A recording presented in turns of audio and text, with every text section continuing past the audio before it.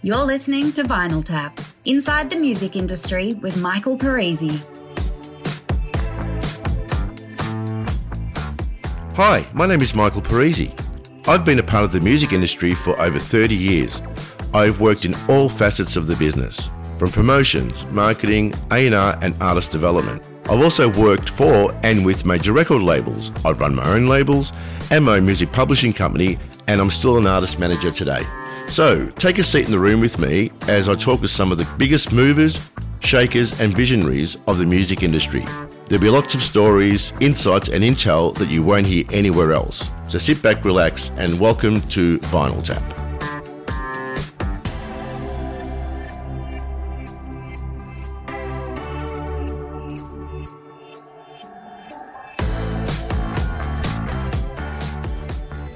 I was recently afforded the opportunity to do my podcast live in the Soundbox at the front of the Arts Centre in Melbourne as part of Melbourne's annual Always Live Festival. The loose subject matter was Melbourne's music scene, both in a historical and contemporary sense. The question was, who should I get to discuss this with me? When I think of Melbourne music, and particularly the independent music scene, there are two names that keep ringing in my head: Bruce Milne and Mary Mihelakos. Besides being one of the most humble human beings I've ever met, Bruce is a proper pioneer of the Australian music industry. His record label, Go-Go, has and will always have a place in Australian music history. You'll find his fingerprints over artists like Magic Dirt, Spiderbait, The Scientist, The Drones and the Black Eyed Susans, to name but a few. He also co-owned the Tote Hotel for nearly a decade, and we all know about the Tote Hotel. And he currently owns Greville Records, one of the best vinyl stores in the country. Then there's Mary. Mary Mihelakos is a human tornado, a force of nature. She personifies everything about the Melbourne music scene, to a T. I reckon Mary has been to more live gigs than anyone in Melbourne. She has been a tireless champion of Australian music, both here and overseas. And if you want to question her commitment, then consider that she has recently just paid off her credit card for expenses she personally incurred in setting up the Aussie barbecue at South by Southwest many, many moons ago. So sit back for the next 2 hours and enjoy the next instalment of Vinyl Tap.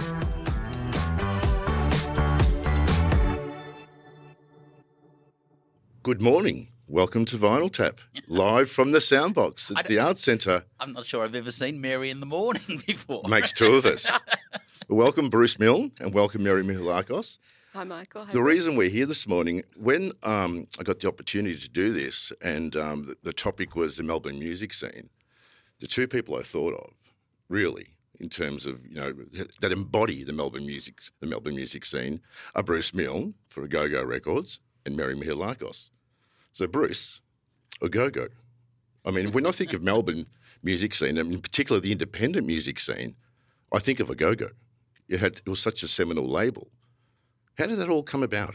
I think a Go-Go came about because, partly it came about because I was a really bad musician, but I was organised. So a bit like Mary, I just wanted to be involved and document. So I started doing fanzines and doing radio shows because that's when community radio was starting up, organising gigs, and putting out records was sort of just an obvious, the next step. And it was basically all the young bands that I was hanging out with was what I wanted to do. And that was the mid-70s, 77, 78. And then it just sort of carried on from there. How difficult was it to start a label in the late 70s? We were just talking about it, right? Pre-technology. Pre-technology. Really hard when you had no idea what the hell you were doing. Mm-hmm. I remember going, well, how do I make records? I'll look up the phone book and see where there's record pressing plants and ask them. And then it was like, oh, I'm going to need some money and I don't have any, so I'd better start working a bit. But I was really lucky because Keith Glass, who had Archie and Jughead's record shop with Dave Pepperell, had started a label called Missing Link, and the shop changed its name to Missing Link, and he mentored me. I was on the dole at one stage, and which was $50 a week, and he said, "I'll give you $50 a week to come in here and put records in covers and do whatever. And I was like, oh, I'm in heaven. I love Missing Link. That was my record store back in the day. I'd go there, and Keith would. That's where I discovered early U2 and Echo and the Bunnymen, and even discovered punk. But and across the road, of course, there was Central Station if you wanted hip hop, which was a fantastic time. It was a great time. Yeah. What about you, Mary? Let's talk about your history. Where did your love of music come from? And I've got to interject here. Mary's got to tell the story about her weekends when she was. She once told me, and my jaw hit the ground.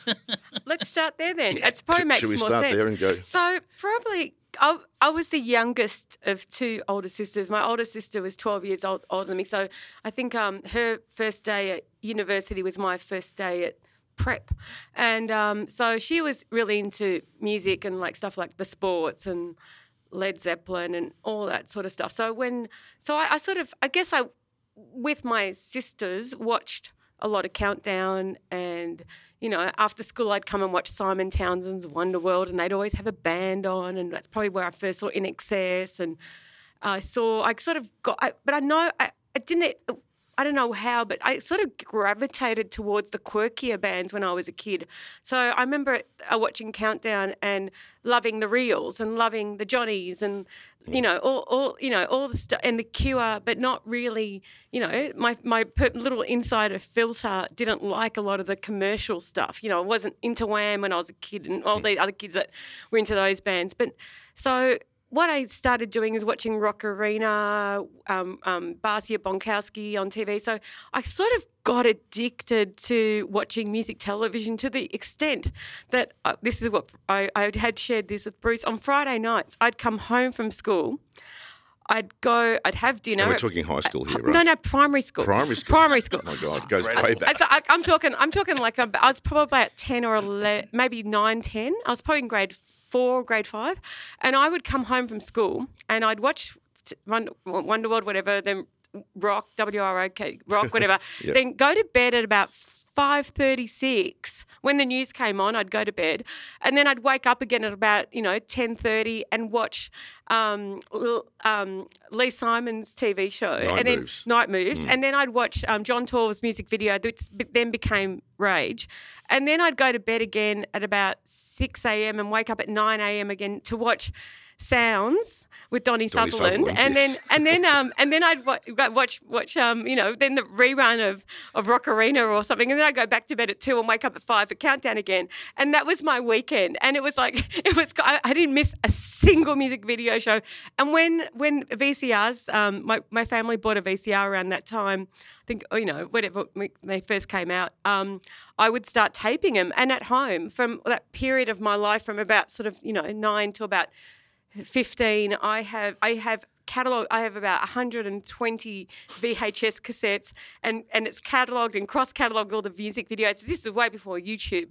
Now it's obsolete, but still it's there as a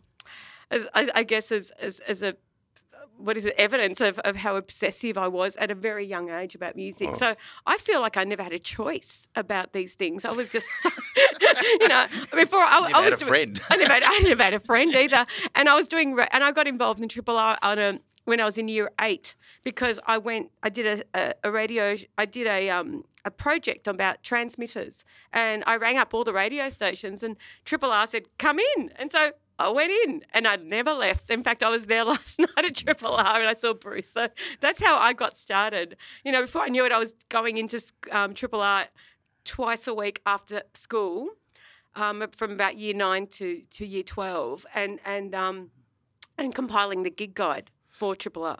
Yeah. We'll talk about the gig guide in a second. Yes. Talk about there's Train Spotting and there's Mary Milakos. Off the scale. And Bruce, when you were growing up, what was the Melbourne music scene like? What got you into music? Was there anything culturally that happened that started your desire for music, or your quench for music? I'm not exactly sure.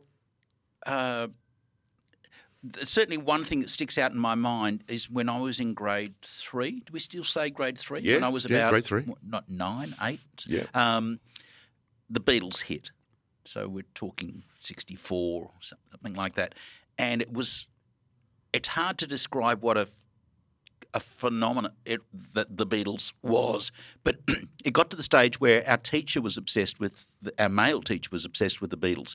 So at lunchtime in grade 3, you had a choice. You could go out for lunch, or you could go out for lunch for 15 minutes and come back in and spend the next 45 minutes. And in that 15 minutes, the teacher would have written the words to a Beatles song on the blackboard and have a record player at the front of the room with the single, and we'd spend the next 45 minutes singing that song over and over and over.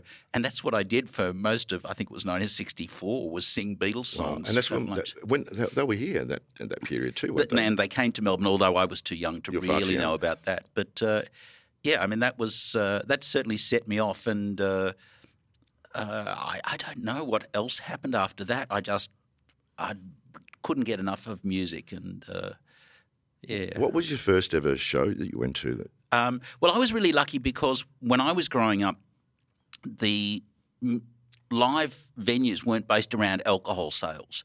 So all the gigs were at universities, town halls, surf life-saving clubs. So I could go to gigs from a very early age. In 1972, I would have been like 14 or 15, I'm not sure.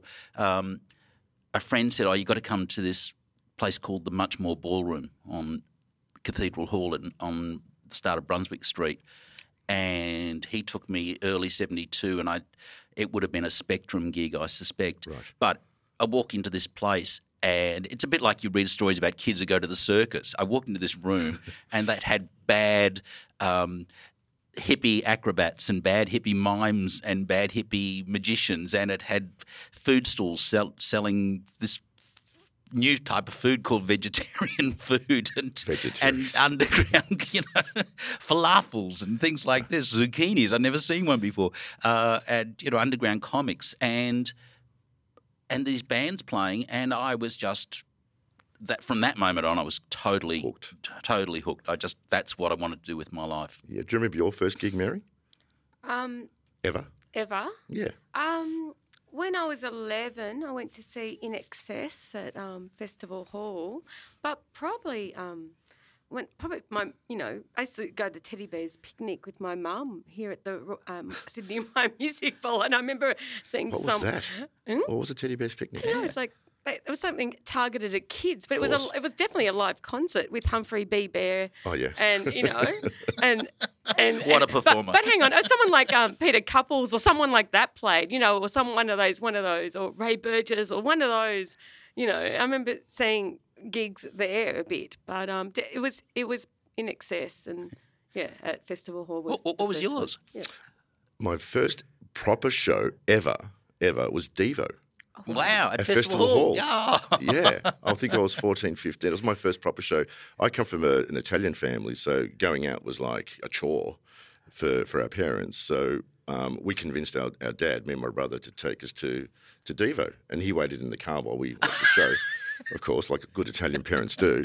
But I remember going, it was just out of this world. Yep. My first ever band show. So it was crazy. Can relate to, sorry, Bruce. No, I was going to say. Relate because No. Because I come from a Greek family, but I think my parents knew how obsessed I was. I was also a real nerdy kid. So my mum used to say, I trust you, I don't trust the rest of the world. That's what they all say. And so, but I still got my way because there was no way to stop me. But by that time, my oldest sister was driving. So there was one, I was always going to get to go wherever I needed to go, whether it was my older sister, my dad or my mum. Someone was going to drive me to the gigs. And I was 14, 13, going to gigs at the Old Greek Theatre because we used to go and watch Greek movies there as a family, so they knew the venue. So I didn't actually have much resistance from my parents. They didn't know I was going to go see, punk bands. I was seeing Mudhoney there when I was, 16 or Cosmic Psychos or whoever, or Hard-Ons even. I remember seeing Hard-Ons. Butthole Surfers, Roland's band. Yeah. I mean, we could reel them off. I mean, my parents knew the venue, so they were like, sure, here you are. We'll take you to there. And the Sarah Sands Hotel in Brunswick.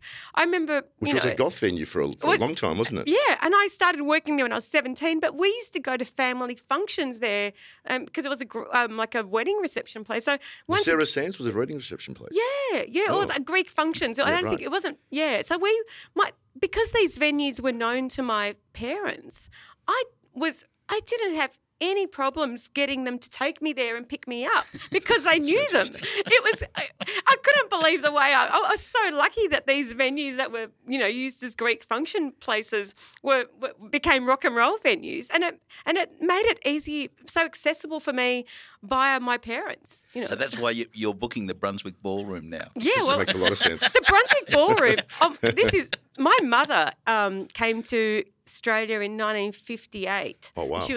She was 16 years old, and the Greek family, the Apostolakos family, who still own it now, owned it then. But it was a sewing room. So my mother's first ever job was actually doing sewing upstairs in that room that is now the Brunswick Ballroom. That's crazy. It's insane. It's the connection. So she comes to she's come to see Greek gigs there too that I've booked. So it's I've just been fortunate in that way that the Greeks have the Greek landlords have relinquished their spaces to the rock and roll scene. Yeah, it's been fantastic. Well, this segues nicely into our favourite venues in Melbourne.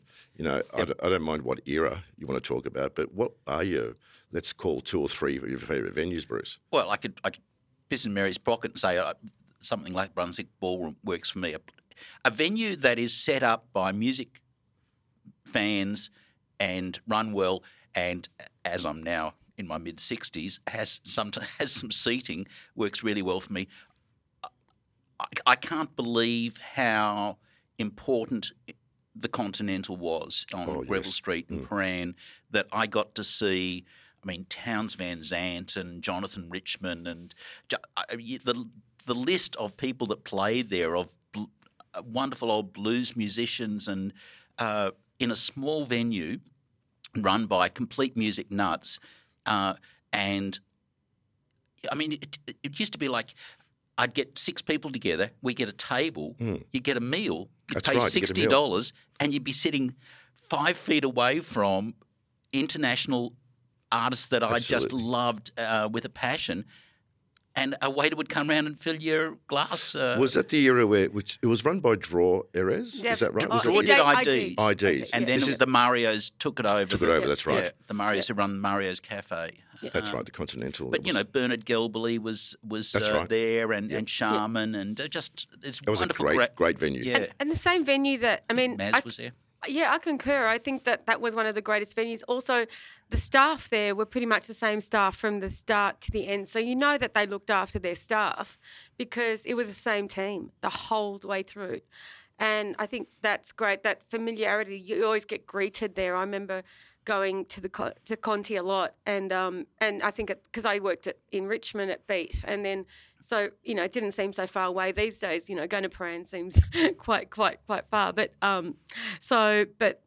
it was such a beautiful space to go to, and there weren't that many civilized. That was so civilized compared to the other venues that you'd go to, like the mosh pits around, especially around that time when the 90s, when there were there was crowd surfing and all that sort of stuff. There was mosh pits and grunge era, and venues like the GB and that and the Punters Club. But I loved the Punters Club. I loved the Empress. The Empress was a great gig. I mean, I've also got to say that I love the Corner Hotel. Just it's a very well run venue. It's a decent size, and they just nail it year after year. We're so lucky that we have those sorts of... And still have them too. Yeah. We don't have anything like the Conti, do we? Quite like the Conti. Yeah, well, you've always got things that are... Jazz clubs and, People are going, I'm going to set up a venue like the Conti. Yeah. So it's... you'll never have that sort of range of international artists coming out and playing for people paying $30 to see. Yeah. But we were sport by choice, weren't we? Yeah. Back then. And we still are to an extent now, aren't we? I agree.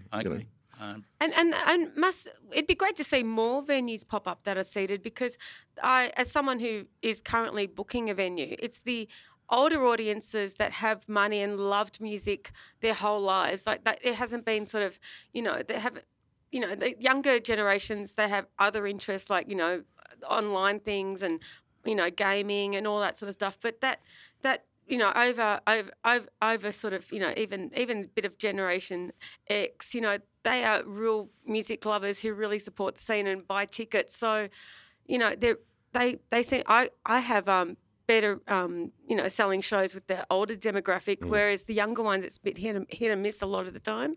And younger people, obviously, it's a bit, the cost of living is, it's so expensive to go out Very now. true. And right now, nostalgia is king, I think. It's evidenced by when you speak to record labels, what's selling right now in truckloads is catalogue. Yep. Or streaming right now, I should say. I always use that word selling, but streaming is catalogue. Yep.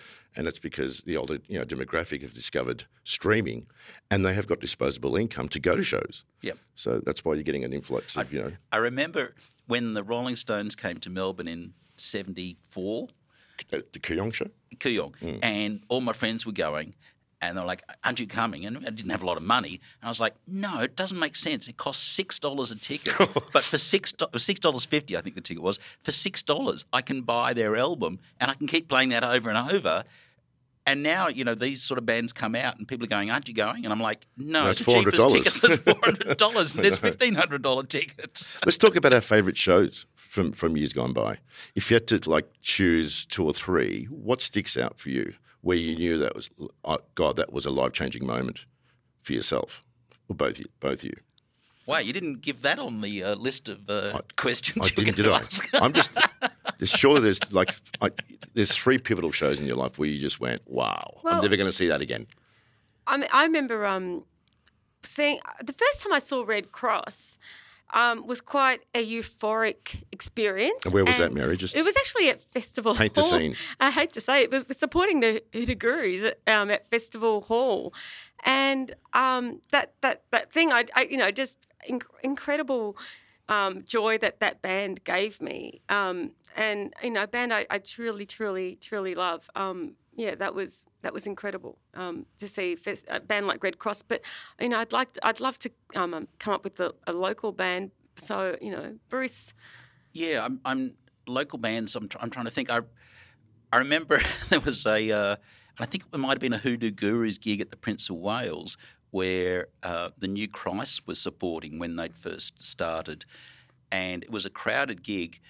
And I just pushed to the front, and there was guys against the barrier, and I just said, "Sorry, you can have the spot when the Gurus come on. I'm going to be against the barrier because they." And just having this time in my life watching the New Christ, but having pushed people out of the way and said, "I'll give you back your spot, but I am standing here now because I want to see this band more than you do." The New Christ is, of course, Rob Younger's. Yeah. And I thought they were just an amazing band especially those early gigs. They just did so intense, and I saw all the Birdman gigs. Right. Actually, one gig that was life changing was when the Saints first came to Melbourne, and I think their first gig was at the Bebop and Lou Bar, which was on the start of Barclay Street in St Kilda. And my memory of it, and I've talked to Ed Cooper about it, his memory is different, but my memory is they came on and Chris was drunk and he had half a bottle of whiskey, and I suspect there'd been more before that. And he was sort of mumbling. They started playing songs and Ed's guitar and amp kept screwing up, so he was basically kicking his amp to get it to work. Wow. And then about 20 minutes into the gig, Chris collapsed. My memory is that Ivor, the drummer, and Ed came and picked Chris up and were carrying him off stage. Chris sort of regained consciousness and was trying to punch them in the face, and they left the stage.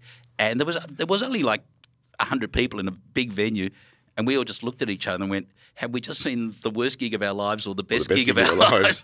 Another quiet night for Chris Bailey, I guess. Another band that I always love seeing live, and I saw them, first time I saw them was actually at the Metro when they supported the Jesus and Mary chain. I'd snuck in underage. I was probably 15 or 16.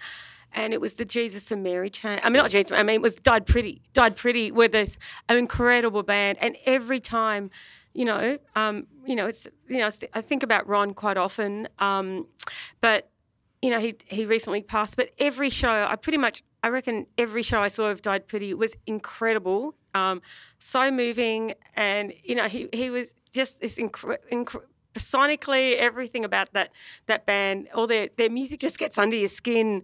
I think he's very underrated, and I think Died Pretty, one of the most incredible live bands I ever saw. Yeah, I agree. I remember seeing Died Pretty at the Corner in the Frank Brunetti era. Yep. And a young, fresh-faced kid from, Reservoir, Melbourne, and it was craziness.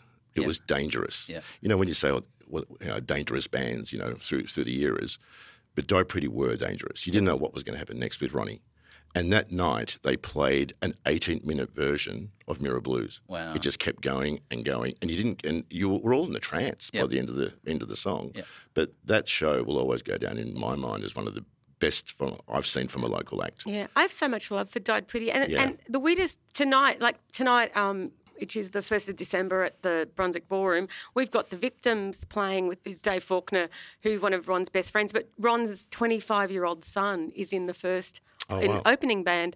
And the weirdest thing, not weird, but I met Zeb's mum, Kylie, at the front of Died Pretty gigs when I was 16, and she was my Died Pretty buddy for years and years and years to come. And it was just, it's, and I don't, such a special, such a special band that have really sort of just been there. But I probably don't talk about them as much because they're not a Melbourne band. That's right. But they're a really special band to me, and it's nice to. I'm glad we got to talk about how fantastic Died Pretty are. There is. I mean, it's as someone who's put out records, and Michael, and we're all you always trying to capture something that you sort of can't. I mean, if you saw a great Died Pretty gig, how do you capture it? Yeah, it was off the. And the records didn't do them justice either, because and yet they're great records. They were great records. Well, the first record I ever bought from Go was actually from Bruce. It was a Died Pretty record, and it was when you were in Little Collins Street. Oh wow! In that It wasn't one of those. How long were you in Little Collins? It was like an arcade or about something. A year and a half or 2 years. Yeah, from that shop. Well, speaking of Sydney bands, this segues nicely. If you had to choose one Melbourne band that sums up this city for you, who is that band and why? Gee. We're giving props to Sydney bands, but we've got to give some props to Melbourne bands. We do. Come on. Well, I mean, there's all the obvious things. I mean, you know, Nick Cave in the birthday party, Paul Kelly, who might be from Adelaide, but I think we can claim him. Courtney with that sort of great dry sense of humour that somehow it seems to me like quintessential Melbourne. But I've got one. Yeah, Spencer P. Jones and the Last Gasp, because they had, even though they were living in, he did sort of base himself in Melbourne for most of his career. Where was Spencer from originally? He's from New Zealand. Is that right? Yeah, and he moved to Sydney for a few years, but they were just a great band that played a 9-piece band. They had members of who was Dan Luscombe was in the band, and they had just an incredible big sound. Like, he had such a vision, and they played a lot of the Conti. They played a lot of the Punters Club. But they were like this band that I think I'd never missed a show of theirs. I loved that band so much, as well as but this is going way back. These are I love the Hollow Men, who Bruce put out on Go too. Yeah, I remember them. Yeah. And let's talk about Melbourne. Speaking of Sydney, when I was growing up, there was definitely a rivalry between Melbourne and Sydney in terms of not just the bands and the venues, but just a general feeling that, we're better than them. I used to feel that all the time, And you go to Sydney and they go, we're better than you. And is there a rivalry between Melbourne and Sydney when it comes to live music and artists? And regardless, what is the difference between Melbourne and Sydney, do you think, in terms of our music scenes, based on experience? And we've had a lot of experience here. Well, I think Sydney had such an incredible music scene in the 60s and 70s and 80s. And then something happened in Sydney that really ruined the music scene, and I've tried to analyse. I mean, sometimes that's to do with government legislation. Sometimes it's to do with. I mean, we're probably lucky that you can edit this bit out, sure. But we have a casino, which is basically the only pokies place in Melbourne, or the main one, and all the idiots can go there, and it left the rest of the city and in fact, it meant that.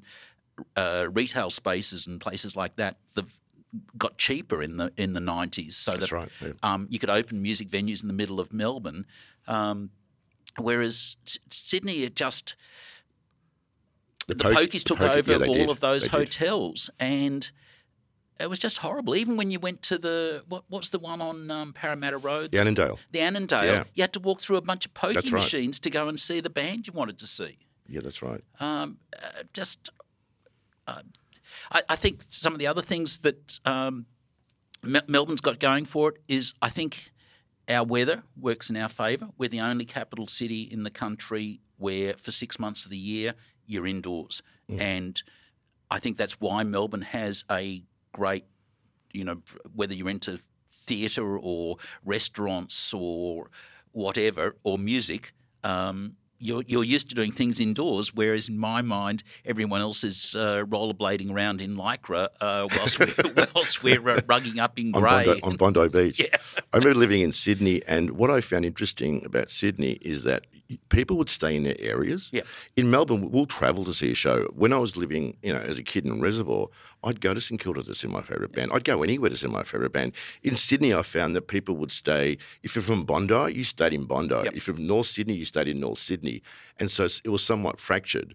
But I'll never forget the impact of pokies in New South Wales and watching, towards the end of my stay there in Sydney, watching the venues just crumble one after the other. Yep. And there was nowhere left to play. Yep. There really literally wasn't. We've been lucky, haven't we, that pokies haven't had the same impact. Yeah. I used to go to Sydney when I was between about the ages of 18 to about 22, a lot. I would go every 5 to 6 weeks to see bands there. And then most of those musicians that I would go to see in Sydney ended up moving to Melbourne.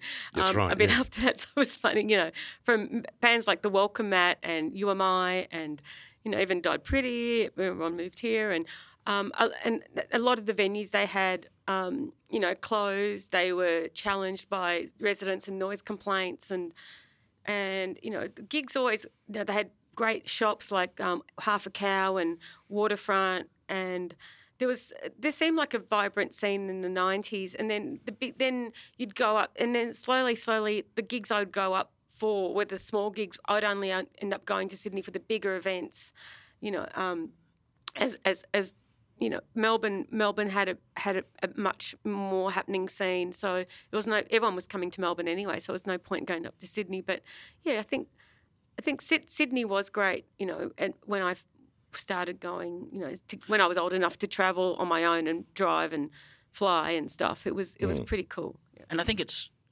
now coming back again. Yeah, I think so too. And that's fantastic. I mean, because we need to have a touring circuit. You need to have, bands from overseas would. There was a stage where, remember that first White Stripes tour? Did they actually play a gig in Sydney? No, it was all Melbourne shows, and 7 shows in Melbourne and no right. gigs in Sydney. That's insane. Yeah. I mean, there aren't as many venues to play in Sydney yet, and Melbourne's got I'm booking a tour now for a band from actually Greece, but in March, and we're not going to go to Sydney until the next time they come here, because there's about 10 venues that I can get them gigs at for free with guarantees. Yeah, whereas if they go to Sydney, they're going to lose money. And, I know Sydney's getting better. I actually went to South by Southwest Sydney that was on in October. And, I know that there's good things happening. There's, people care about music there. But it just seems to be brands and a lot of industry. But there's, the people who, there's not anyone like Bruce and myself equivalent up in Sydney who do things for the love of it.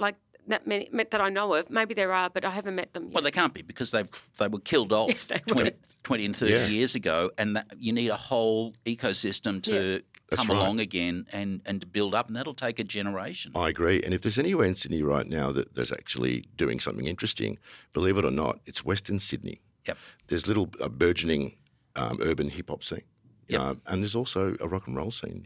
When you speak to Johan from IOU, he'll tell you that there's artists out there who can't be bothered coming into Sydney proper. Yep. So Western Sydney's one to watch too. Yep. Now, in terms of international, and you guys are well-travelled, where does Melbourne sit in the greater scheme of things compared to other great music cities like New York, like London? I think I've always believed that Melbourne was one of the great music cities. The good thing is that since I've stopped putting out records, it sort of happened that Melbourne artists, and it's not just I come from a rock and roll background, but whether it's hip hop or whether it's electronica or whether it's rock and roll, whether it's Indigenous music, which are all overlap. Melbourne artists are succeeding all around the world. So now when I travel and I say I'm from Melbourne, and first people don't say to me, "Oh wow, that's the great sporting capital of the world." Yeah, they go, right. "Oh my god, even you're from Melbourne." Though probably arguably is. Yeah, but that's the music city, and it is. It's like, yep, it is. It's and it doesn't matter whether they're fans of Amyl and the Sniffers or whoever, yeah. Even artists I've never even heard of. Sure. Melbourne artists are succeeding around the world, and I feel so happy that I've been part of that. You have. What about you, Mary?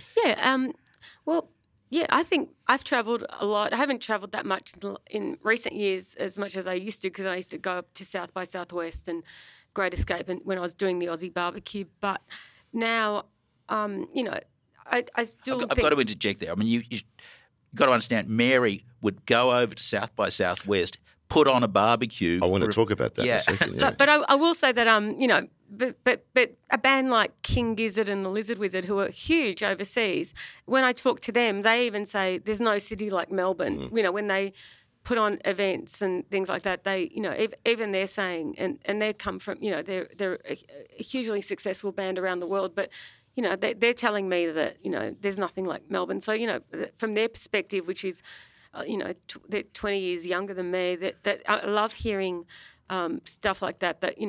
And sometimes as much as I love music and I've travelled and I love New York and all those cities, I've never actually wanted to live anywhere else, because I really, really love Melbourne and the scene here. And we get so many. Every act tour is through here as well. So.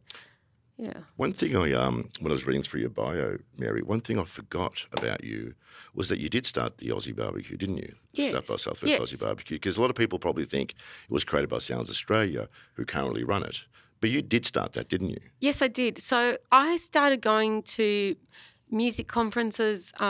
It's also because the first time I went overseas in '94, I went to NMS. Which is New York Music Seminar in New York, and I went to CMJ.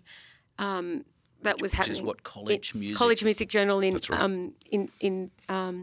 New York as well. And so then I found out about South by Southwest, which is in Austin, Texas. Yep. And it's a small town. At the time it was. It's huge now. But so in the late 90s, I started going to South by Southwest, and I noticed when I started going semi-regularly that I was going every year, that the New Zealanders had a bigger presence than the Australian contingent, and there were bands playing. I remember being there when Powderfinger played and Something for Kate played, and Snout, and they played to no one, and probably played in front of 20 people, and then probably spent thousands, over $20,000 to go, and then I thought, well, maybe. And at that time, I think I was hanging out with Sophie Miles from Mistletoe, and we were going to house party or day parties at South by Southwest, and I was seeing great bands during the day at on porches and things, and I went, oh, I'm just going to. Maybe I'll set up my own gig. And so the next year, I just I rang up. I think I rang up or. Emos and emailed them. I think there was, which is a venue. Emos on the corner of Red River and 6th Street, and I said, can I have the car? Can I book a gig during the day? And they weren't having too many day parties at the time. They said sure, and they gave me a spot. So it was right in the middle of the busiest strip during South by Southwest. So I had a 600 capacity room, outside car park, and I just went, I'll make it the Aussie barbecue, because there's usually free booze and food, and somehow I got Austrade to help me source barbecue stuff, and we had the first Aussie barbecue. I put on my credit card, it cost me about $5,000, and I had 20 bands. I had about 15 bands. I don't know, a lot of bands, and the bands that played my barbecue with the Drones, Git. There's a whole lot of bands, and all those bands, speaking to them after South by Southwest, said that they actually, anything that came out of their South by Southwest was because of the Aussie barbecue, because people actually came and they weren't running to 20 gigs in a whole night. They just came and stayed at our Aussie barbecue. And I think Kevin Morris from Black Flag, Keith Morris saw the Drones and then booked them to play with Mudhoney, and that suddenly they've got this international career that started at the Aussie barbecue, and I was getting a lot of stories like that back. So yeah, the second and third year I was able to tell people the success stories that came out of the first one, the showcase, and I started getting more government support. And then after about 10 years of doing the Aussie barbecue, the Sounds Australia took it over. But I just paid off my credit card 2 months ago completely. I just finally paid off, 10 years, 12 years of Aussie barbecues. I finally paid them off because it got, it was such a big debt. Yeah. That's fantastic. Speaking of South by, obviously happened in Sydney this year. I was hoping that we could do something similar here because I think we've got the right, climate and temperament for a venture of that nature.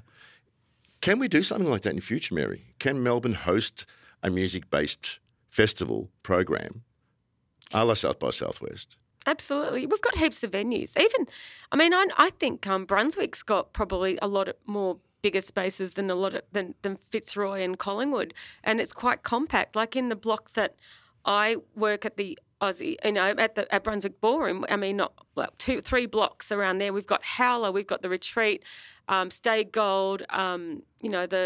There's all these town halls, and there's a whole heap of venues that can be activated as spaces, a bit the way that the Big Sound Conference is. But I don't think we need it, though. I think we can do it, but it's like South by Southwest every night of the week. You look at even though we don't have a great gig guide here in Melbourne. If we did have a great gig guide, you'd actually see great gigs every night of the week happening in Melbourne. And like last night, I went to about 6 gigs, and there were probably another 12 I wanted to get to. We were talking about this before, the lack of gig guide. What happened to our gig guides in Melbourne, Mary? Bruce, what happened? Let's throw a grenade in the mix. Well, it's crazy that it is, isn't it? I have to say, the big newspapers in Melbourne wonder why they're losing readers all the time, and I think they have great music writers, but they are just not doing their job. It's I should be able to jump online and find out everything that's going on, and I can't. And I'm old, but younger people. Where do they? You can't rely on Instagram from your friends to find out what gigs are going on. Well, look, there is social media, but like the other night, I was a friend of mine who was here from Sydney said, "Look, I want to go out tonight and see a band. Where do I go?" And I went, "You know what? There's probably 30, 40 gigs tonight." Yep. But you look online, but there was no one central. It was crazy. It is insane. What happened to that, Mary? Well, I don't know. I actually often wonder why a magazine like Beat still exists online, and their gig guide is terrible. When I worked at Beat, and you came from Street Press as well, the gig guide was like what was the most important part of the of the newspaper. Even though we had articles and advertising, because I worked at Beat for such a long time, I was always on the case of whoever was compiling it to make sure it was very comprehensive and accurate, because I needed it to navigate my night out every night of the week. So I used it myself so much, and I really miss having a gig guide. The EG used to have a fairly good gig guide, and now that's gone. It went online for a while, but we just don't have one. And there's a Instagram page called Sticky Carpets, and the person behind that is Ali, who I've contacted via Instagram. But she only has 4 nights. She does Thursdays, Fridays, Saturdays, and Sundays, and that's it. But we really need a comprehensive gig guide, and there's a lot of gigs I missed because I don't know about them. And, internationals, it's really hard to find out who's touring. It is insane that international bands play, and I find out the day after that someone played at the Forum last night that I would have gone to see. Exactly, yeah. This is crazy. It's crazy. Now, let's finish with some hypotheticals, which I do in all my interviews, because I like seeing people's reactions to some of these questions. I know, Bruce, you're not partial to some of these, but I'll start with Mary.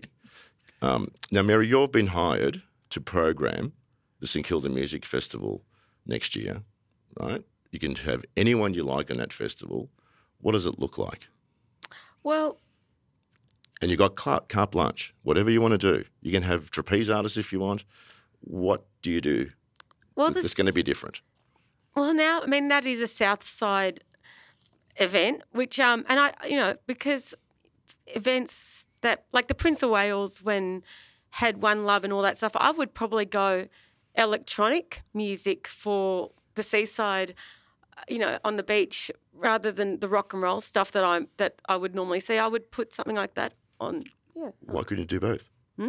Well, you'd mix it up, but definitely sort of putting hip hop, electronic music. I haven't actually got any specific artists to throw into the mix, but yeah. Okay, Bruce, your hypothetical today is you worked with heaps of Melbourne acts, of course. Yep. Is there one that got away in terms of international success? If there was one band that could have made it or should have made it, you think internationally that or did make it, but not to the extent that you would have liked, who would that band be? A whole lot come to mind, but let's talk about them. Obvious ones. I mean, and they're ones that I worked with. The Scientists should have succeeded. And for a whole bunch of reasons we won't go into, there was some problems. I really assumed that Magic Dirt was going to break. I mean, that was an unstoppable tsunami at one stage, and for various reasons that sort of fell over, which was a big disappointment. Did you sign them to Warner Brothers via? I did. Yeah. Yeah, and that was as I was leaving a go-go.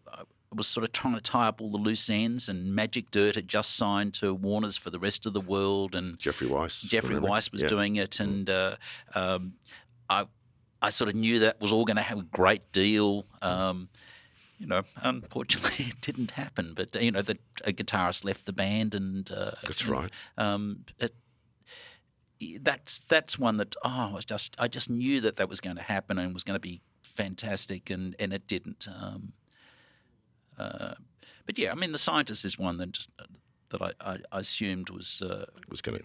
Yeah, they were so out of time, which is what made them so ahead of their time. They had long hair, and it was the look that Mudhoney and Nirvana took on later on. It was that sort of out of time sound and look. And they were a completely unique band, and the Moodists too, to some extent. I think Dave Graney, just great lyricist, very charismatic on stage, sort of unusual personality. Almost something like I think of bands like Pulp almost as sort of the equivalent of. What about you, Mary? Any acts that you think could have made more of a mark, representing Melbourne on an international stage? The ones that Bruce mentioned, there's so many bands that could have, but it's great to see bands today making a huge impact overseas. I try, having tried myself, having an overseas showcase for Australian bands, linked into, all the conferences, and we did, with London and all those, there were so many bands that we presented that I thought would do really well. But I think, obviously that's one of the things that the internet's been able to facilitate better than record companies were able to, is spreading, music around the world. Some bands now have a bigger profile overseas than they do here at home. But yeah. Great. Now, before I get Jane Gazzo in, who's waiting out there, we can see her. Hello, Jane. One last question. I was meant to have Sally Capp in here today, but she's had to go overseas at short notice. One of the questions I had earmarked for her was, what else can we do in Melbourne to embellish and to enhance the experience for punters in the music scene, in the music industry? What else can we do? Well, what else needs to be done? Well, I think we really need to have a lot more all ages gigs and more, gigs so kids can go and see bands and have that experience that I had when I was a kid to really connect with music, which I think is really lacking in these days is all ages shows. I know the push still exists and stuff, but I don't know. I don't hear about as many all ages shows. No, what happened there? Because I remember when I was doing A&R in the 90s, most of my roster would go out and play skating rinks out at Ringwood and Eltham. And what happened there? What happened to all ages shows? A lot of it became about insurance and stuff like that. You couldn't have it. It wasn't all ages gigs. It became underage gigs. That's right.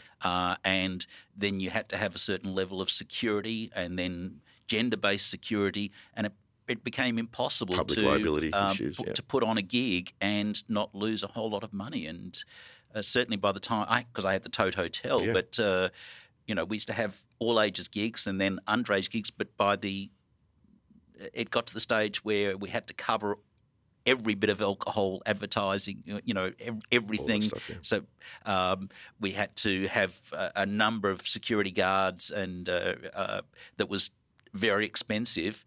And, you have kids who don't want to pay $3 for a bottle of water. They'd rather drink out of the tap. And how do you make money? You can't. So you just stop doing it. Plus, you had to put in forms with liquor licensing, and they could take ages to get back to you and say, yes, you can put on this gig, but you couldn't put it on unless you had their permission. So you couldn't advertise and sometimes the permission would come through, 3 days before the gig. It was just like, it's too much trouble. Don't want to deal with it. Other than all ages gigs, what else, Mary, would you change about Melbourne or try to change in a legislative way? Or just in general? Well, Gig Guide. Yeah, Gig Guide, all ages shows. Gig Guide and all ages shows, yep. I don't know, Fitbit, I don't know about legislation. That's something that I don't think about much. But, more music TV be great too, We're not having live bands on our TV sets, as we used to before. When Jane, who's coming in next, was on Recovery, that was such a great show. And, you'd see live bands on Hey Eight, as much as that show's been cancelled now. Hey Eight Saturday had bands, and there was so much music being delivered through the media that doesn't seem to exist these days.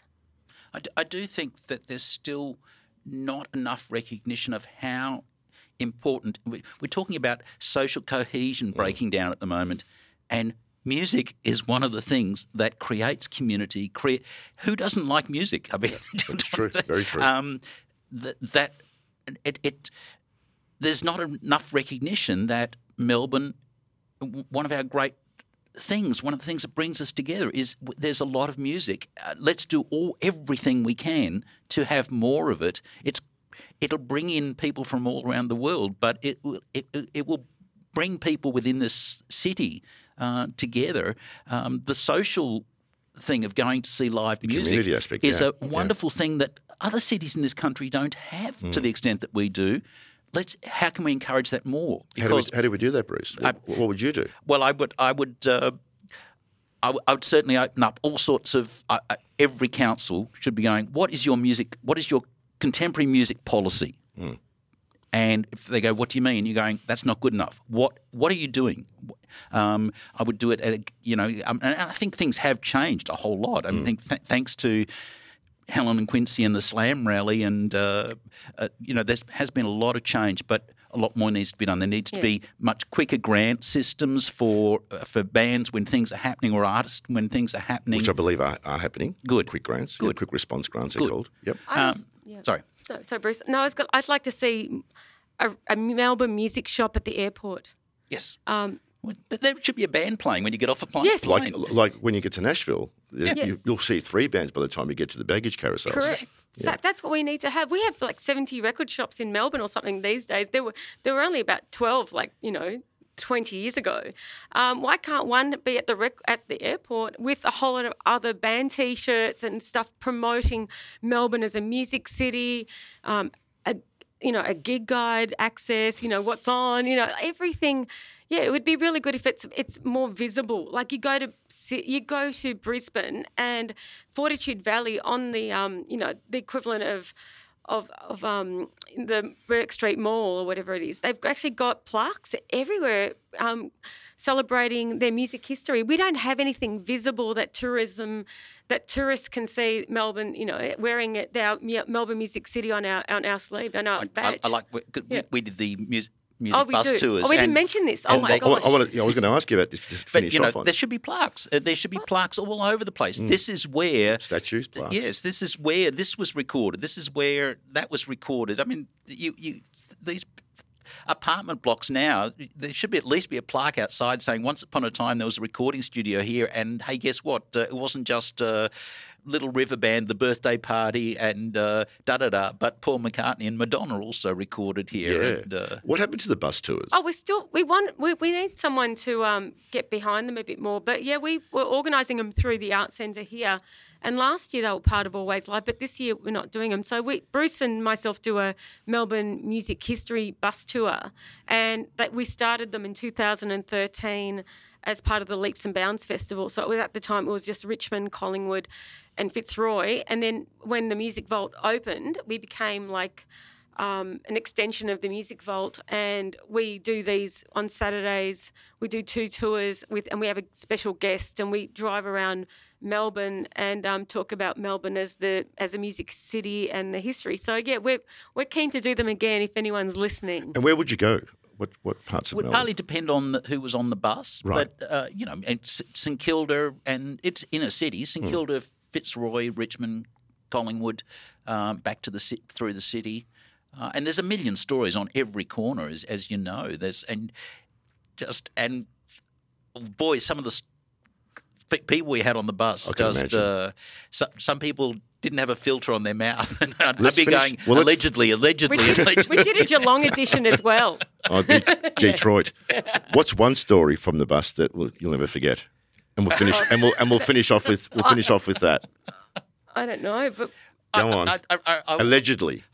Well, one that I remember, which is not quite music related, is the great one that. Billy Miller talking about going around to Paul Kelly's place to watch the cricket on television, and the cricket got rained out, and so Paul and Billy pulled out guitars, and Paul's next album had, which was Life Is, had a whole bunch of co-writes with Billy Miller on it, including the single, which was the ARIA single, and Billy Miller made more money out in his whole music career, Billy Miller from the Ferrets, yeah. On this one afternoon of trying to watch a cricket match than any other. Billy's such a great guest. Yeah, and Billy needs a filter on his mouth because he tells stories that are But when Billy is on the bus, we go past Molly Meldrum's place, and Molly comes out with Ziggy. But one of my favourite moments of actually doing the bus, Bruce was actually overseas, and I had Dave Graney and Claire Moore as my guest tour guides that week, and we were driving down Chapel Street, sort of near where old Platinum Studios was. And we see Nick Cave, and everyone on the bus, because it's Dave and Claire doing the bus tour, they think that we actually set it up. So Nick Cave was spotted on the bus tour, and I thought that was great. And I just let everyone believe that we had that. That's amazing. I would set that up. Well, guys, look, thanks for your time, because I've got Jane knocking on the door any second now. It was great having you here this morning. We're going to publish this on Vinyl Tap in the next 2 weeks. And I'll make you aware of it. But thanks for your time this morning. Bruce Milne and Mary Mihelakos, 2 Melbourne luminaries. Well, 3 including yourself. Well, 3. Thank you, Bruce.